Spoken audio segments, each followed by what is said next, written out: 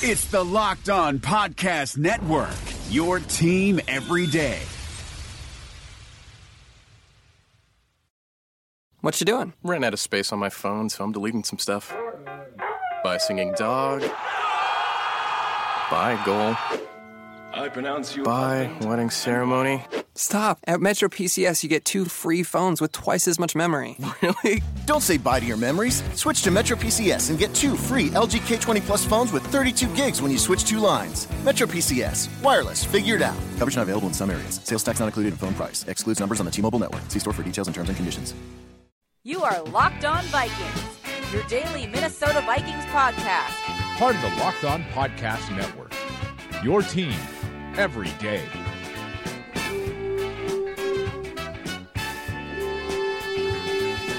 I know everybody says we need to win out. I just want to beat Indianapolis this week, and then we'll worry about the next game and the next game after that. But if we start thinking about down the road and this and that and all these different scenarios, then we're not doing what we're supposed to do. I'm always of the understanding that you kick it off, you win as many as you can, you count them up in the end and see what happens. So, that's what we're going to try to do. We can take a plane to Paris. It's Locked On Vikings on a Tuesday on the Locked On Podcast Network. Sam Ekstrom hosting. Sage Rosenfeld's out today, back tomorrow. So we're joined by extremely special guest Arif Hasan at Arif Hasan NFL. He is a journalist for ColdOmaha.com and 1500ESPN.com. Arif will pick your brain quickly because you may or may not have a very important interview with a certain Minnesota Viking in about 30 minutes. So we'll let that sit, let that tease, and we'll talk to you about other stuff right now. How you doing? I'm good, man. How are you? Yeah, doing okay. I had a lot of scraping to do on the windshield this morning. It was the type of ice that almost had like 3 layers to it. It did not come easily. You needed 2 hands to really, lower yourself into it. You needed some leverage. It was not easy. Oh, yeah, it's been that kind of day for me, too. I mean, the exhaust is freezing to the pavement, so it's been typical but weird, I guess. I have this terrible problem, and if my parents are listening, they didn't raise me this way. They always taught me to keep my gas tank full, at least halfway, especially in the winter. But I have a terrible habit of never filling my gas tank all the way. I put 3-4 gallons in just to get from point A to point B. And I'm always, saying that prayer, hoping that it turns on because the gas light is perpetually on orange. Sort of been a pretty bad day for it to suddenly stall out. Yeah, I'm playing Russian roulette with my gas tank, but I made it here. We're talking to you right now, Minnesota Vikings, 7-6, needing to win out to make the playoffs. So, I guess we'll talk scenarios to start off because I think that's kind of the starting point for any Minnesota Vikings conversation at the moment. A lot of people are I think, kind of starting to mail it in. They're saying, the Vikings didn't get any help on Sunday. The outlook is bleak. But I'm in no way thinking the Vikings won't make it if they win their next 3 games. Number one, you've got Detroit and the Giants playing each other on Sunday, so somebody has to lose. Then you've got the Giants and Redskins playing each other in a couple weeks, and Tampa plays Dallas, and there's a lot of tough games ahead for the Vikings foes. I think if Minnesota just handles business, 10-6 will get them in some fashion. Yeah, it's kind of difficult to imagine a scenario where 10-6 doesn't get them in.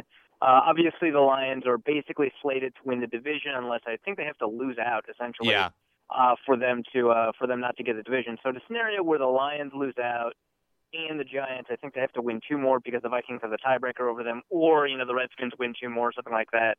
Then you're in a situation where the Vikings are in a really tough spot. And even then, there's the possibility that the Vikings, are in just because, the wild card situation, if you're 10-6, is a lot better than if you're 9-7 because you have fewer tiebreakers to worry about. With the NFC East resolving itself kind of the way it has been, I think there's a lot of possibilities for the Vikings. I think it's more unlikely that the Vikings don't make the playoffs if they get in, if they win out than any other scenario. Absolutely right. And if they go 9-7, I mean, they're probably out. There's probably no way they can luck their way in then because they just don't have any tiebreakers. Like, unless it's New York, the Vikings don't have any conference record tiebreakers. They lose most of the head-to-head tiebreakers. So it's shaping up where you handle your own business, you get in. It's probably going to come down to that big Green Bay game on Christmas Eve and then Vikings-Bears on New Year's Day. And you're taking for granted that the Vikings can handle business against Indianapolis. But let's look back to Jacksonville for a moment. I think the passing game looked a little more explosive. Con, the running game took a step back after showing some encouraging signs the previous 2 weeks. Do you have any solution for the goal line rushing woes? Because it's the same thing over and over again. And some of those creative wrinkles that we saw from Shermer early on with Linval, with Ellison on the sweep, and what have you, those are gone. And Asiata up the middle for a yard, it's just not been getting it done. Yeah, I was taking a look actually at all of the goal line plays earlier today, seeing if I want to write a piece about it. And the really crazy thing is that there's not one problem. If there was one problem, you may be able to design a set of plays around that one problem. But, sometimes, players missing their cut block, another time a player's missing who they're supposed to be blocking, another time they simply aren't getting enough push. The successful play they had last week, the Asiata touchdown, was the simplest play that they called, actually. It was just, like you said, Asiata up the middle. Asiata decided not to make a read or anything like that. And as a result, he just kind of let the blocks develop in front of him, and he made a play, which is kind of the least likely scenario, I think, out of all of them. But I think you kind of hit the nail on the head. The most likely solution is to get creative, maybe spread the ball out, only have 5 offensive linemen instead of 6 offensive linemen, maybe not have a fullback out there, go 4 wide, and even have the linemen line up a little bit wider in their splits, threaten the quarterback draw, those kinds of things. You may be a little bit more amenable to something along the lines of a quarterback sneak. Those have a pretty high success rate. Even with, the way that Sam Bradford's taken a beating this year, you have to score. So there's a lot of potential solutions. You could design more innovative play calls, get Linval back in there at fullback, or you could do what some teams have done and just spread out wide, or you could do what the Patriots do and just let your quarterback score instead. Somebody actually asked Mike Zimmer about the Linval formation yesterday, and he said they might go back to it. He said they kind of left it because Linval was banged up a bit, which I don't think we ever heard about, but Linval had some aches and pains. They didn't want to put him on offense, which makes plenty of sense. That's a valuable piece to your defense. But from a running game standpoint, how would you evaluate the Asiata and McKinnon performance this year, and is it fair to evaluate the running backs when the offensive line has had so many issues? Can you look at what the running backs have done independently of how the line has sort of failed them at times and come away with anything meaningful? Really, the only way that I think that you could fairly evaluate the running backs is to take a look at play by play, go into exhaustive detail about how this play failed or how it succeeded, why it failed, why it succeeded, and you have to become somewhat familiar with the blocking schemes just because it's just not obvious what's happening just because of how poorly the offensive line is doing. I think in extreme situations, like in the Dallas offensive line with how good they're run blocking, or with the Minnesota offensive line with how poorly they're run blocking, you really have to pay a little bit of extra attention just to get an understanding of how the running backs are doing. And in this case, that's been something I've been trying to do. I think aside from the first quarter of this specific game, both McKinnon and Asiata actually did, a really good job. I think that, Asiata made some poor decisions. McKinnon made more poor decisions in the first quarter that were entirely, sort of his fault in terms of, decision-making and things like that, vision and figuring out sort of where the blocks are developing. But, after that, I thought McKinnon was outstanding, both as a receiver and as a running back, and Asiata actually, let a lot of things, happen and get stuff done in front of him. That's how he got that 23-yard run. He also got some nifty other runs in there as well. So I think individually you'd say that the game was actually pretty good for the running backs, even though together I think they averaged under maybe 3 yards a carry or something along those lines. It's tough. Yeah, it was a 2.9 day once again. I think the average for the season, I think it's still a tick below 3, but they're getting up to that threshold. They might not embarrass themselves with a sub 3 yards per carry. We'll have to see how that plays out. But on Sunday against Jacksonville, McKinnon had 6 catches, and on a number of those catches, there was one really ugly one where Bradford shouldn't have thrown it, and then McKinnon actually made a guy miss. But altogether, I think he was pretty successful through the air, and it seemed like something the Vikings should have been doing more of all season because McKinnon, for whatever reason, I think he's got better vision when he gets in the open field. Doesn't have to look through linemen and find those smaller holes. When he's got a lot of space, he's got really good vision, and he can use his shiftiness, I think, more to his advantage, which he did a couple times. 6 catches from McKinnon. Give me some more of that. That seems like a nice recipe. Yeah, I think so. And they have to be pretty careful about how they design them in 2 situations, especially the one that you're talking about. Was not necessarily the greatest situation for McKinnon. He made the most of it as he could. But yeah, that weird broken play that ended up turning into big yardage for McKinnon was pretty good as well. Some of the design stuff, mostly on the same drive, was all really exciting to see. And the Vikings are even experimenting with ways to create that space for him more than just simply giving him the ball ahead of the line of scrimmage. They're running, these packages where you've got a lot of receivers going vertical, not something that, they're known for doing, under the Pat Shurmur offense. And that gives McKinnon a lot of space, and they're doing a lot more with that. So, hopefully this is an offensive evolution that they continue going forward with. But it does mean you're taking a pass protector out of the box. So it might be situational depending on sort of whether or not they're up against a blitz-heavy team or something like that. So, sort of every positive wrinkle you add to a game, there's something that you're taking away from it. And in some games, especially with the pass protection that Bradford had gotten as of late, not in this game, great pass protection, but as he's gotten of late, sometimes it's not feasible. Yeah, that's a great point. It's Locked On Vikings, speaking with Arif Hasan at Arif Hasan NFL. Quick word from one of our partners, BetDSI.com. If you love football, you need to get in on the action at BetDSI.com. They've been in business over 2 decades. They're top rated, they're safe, and they've got an outstanding special right now for football. Sign up today and get $10 free to try their service. BetDSI is also offering a 100% bonus on your first deposit. They have outstanding customer service, fast and easy payment of winnings, and hundreds of football, basketball, hockey, bowl season wagers to choose from. You can even get off the beaten path with UFC if you want. BetDSI has live in-game wagering on football, basketball, and all other sporting events. You can play virtually everything at BetDSI. BetDSI.com. BetDSI.com. Go there now and use promotion code Vikings10 to get your free wager and start winning today. Is democracy in danger or decline? Condoleezza Rice, William Galston, and Carlos Gutierrez and others take on this question in the fall edition of The Catalyst, a journal of ideas from the Bush Institute. Surveys show Americans place less trust in institutions like the media and business. Others contend America has faced far more challenging periods and emerged strong. Leading policymakers, Bush Institute experts, and respected journalists take on this debate. Read about it at bushcenter.org/catalyst. On the defensive side of the ball, Vikings put Sharrif Floyd on the injured reserve, which culminates a horrid season for the former first-round pick. He plays 25 snaps in the Tennessee game, gets an arthroscopy on his knee, which should have taken about a month and a half, and he misses the entire season.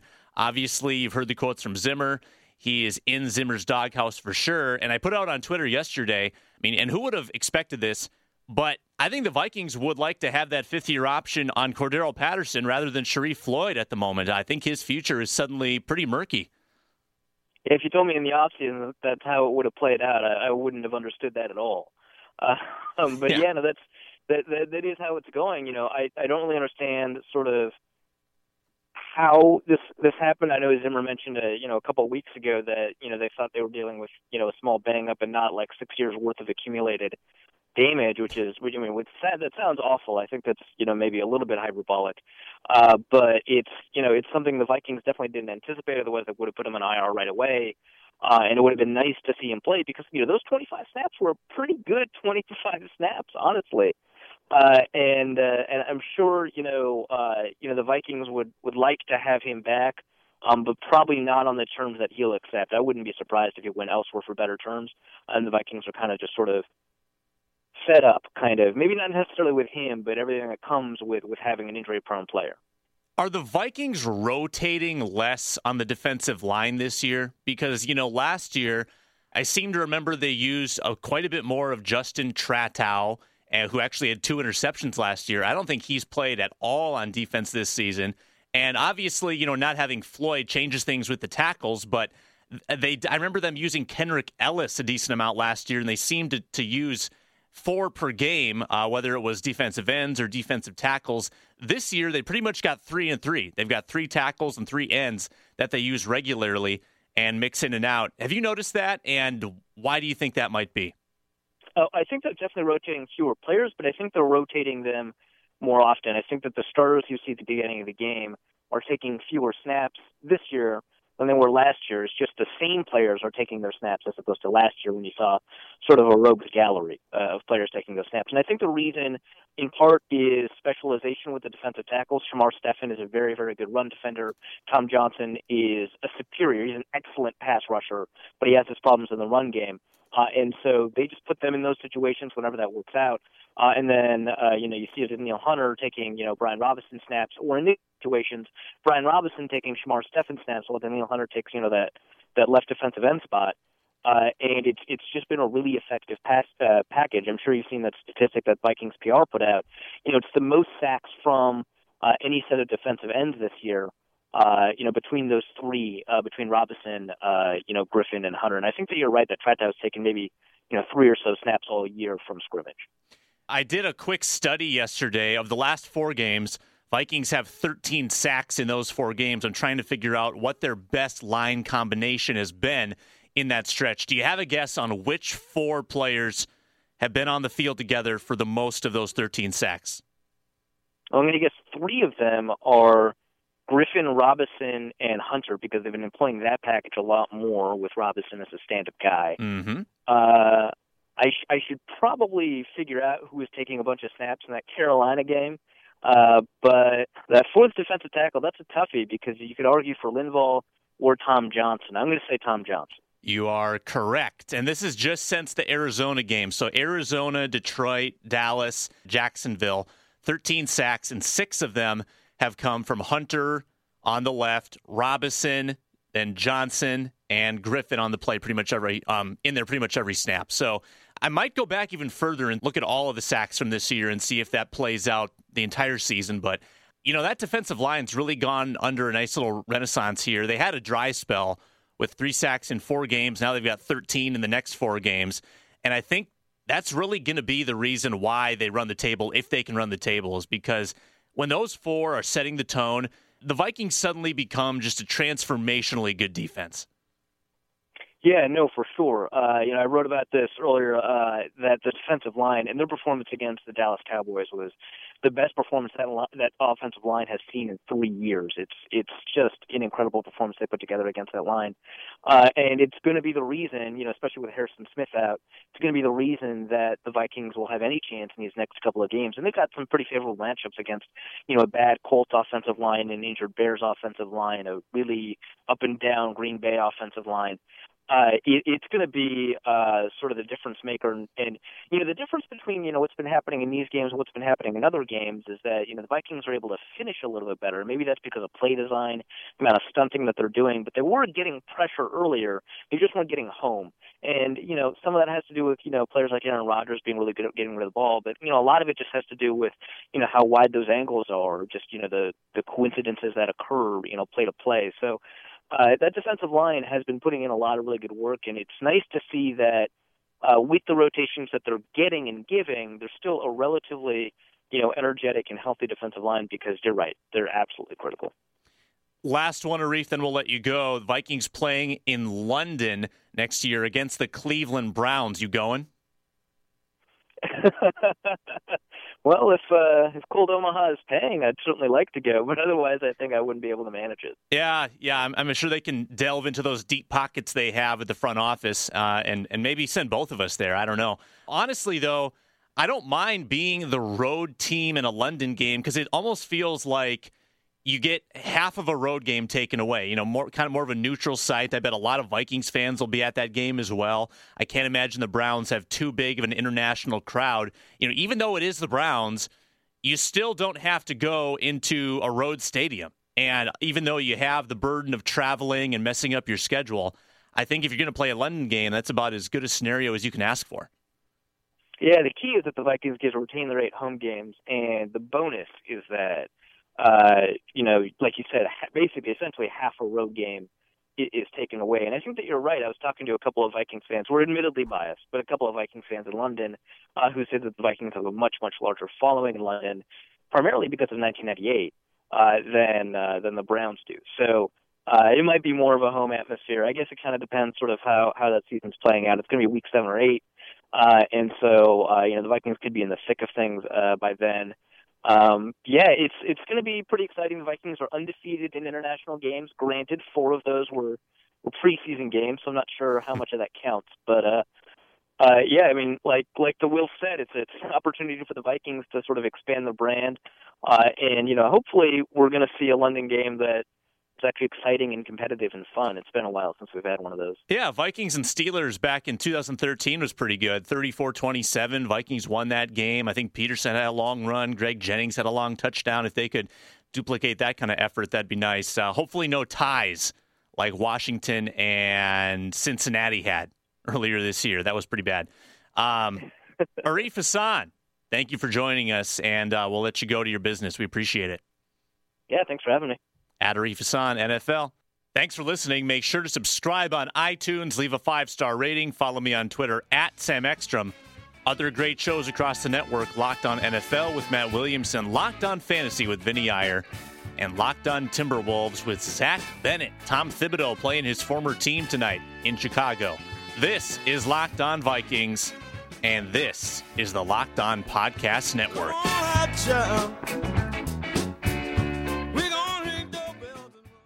Is democracy in danger or decline? Condoleezza Rice, William Galston, and Carlos Gutierrez and others take on this question in the fall edition of The Catalyst, a journal of ideas from the Bush Institute. Surveys show Americans place less trust in institutions like the media and business. Others contend America has faced far more challenging periods and emerged strong. Leading policymakers, Bush Institute experts, and respected journalists take on this debate. Read about it at bushcenter.org/catalyst. Hey, sports fans. My name's Ben Beacon. I'm the host of Locked On Wolves, the Minnesota Timberwolves podcast on the Locked On NBA Network.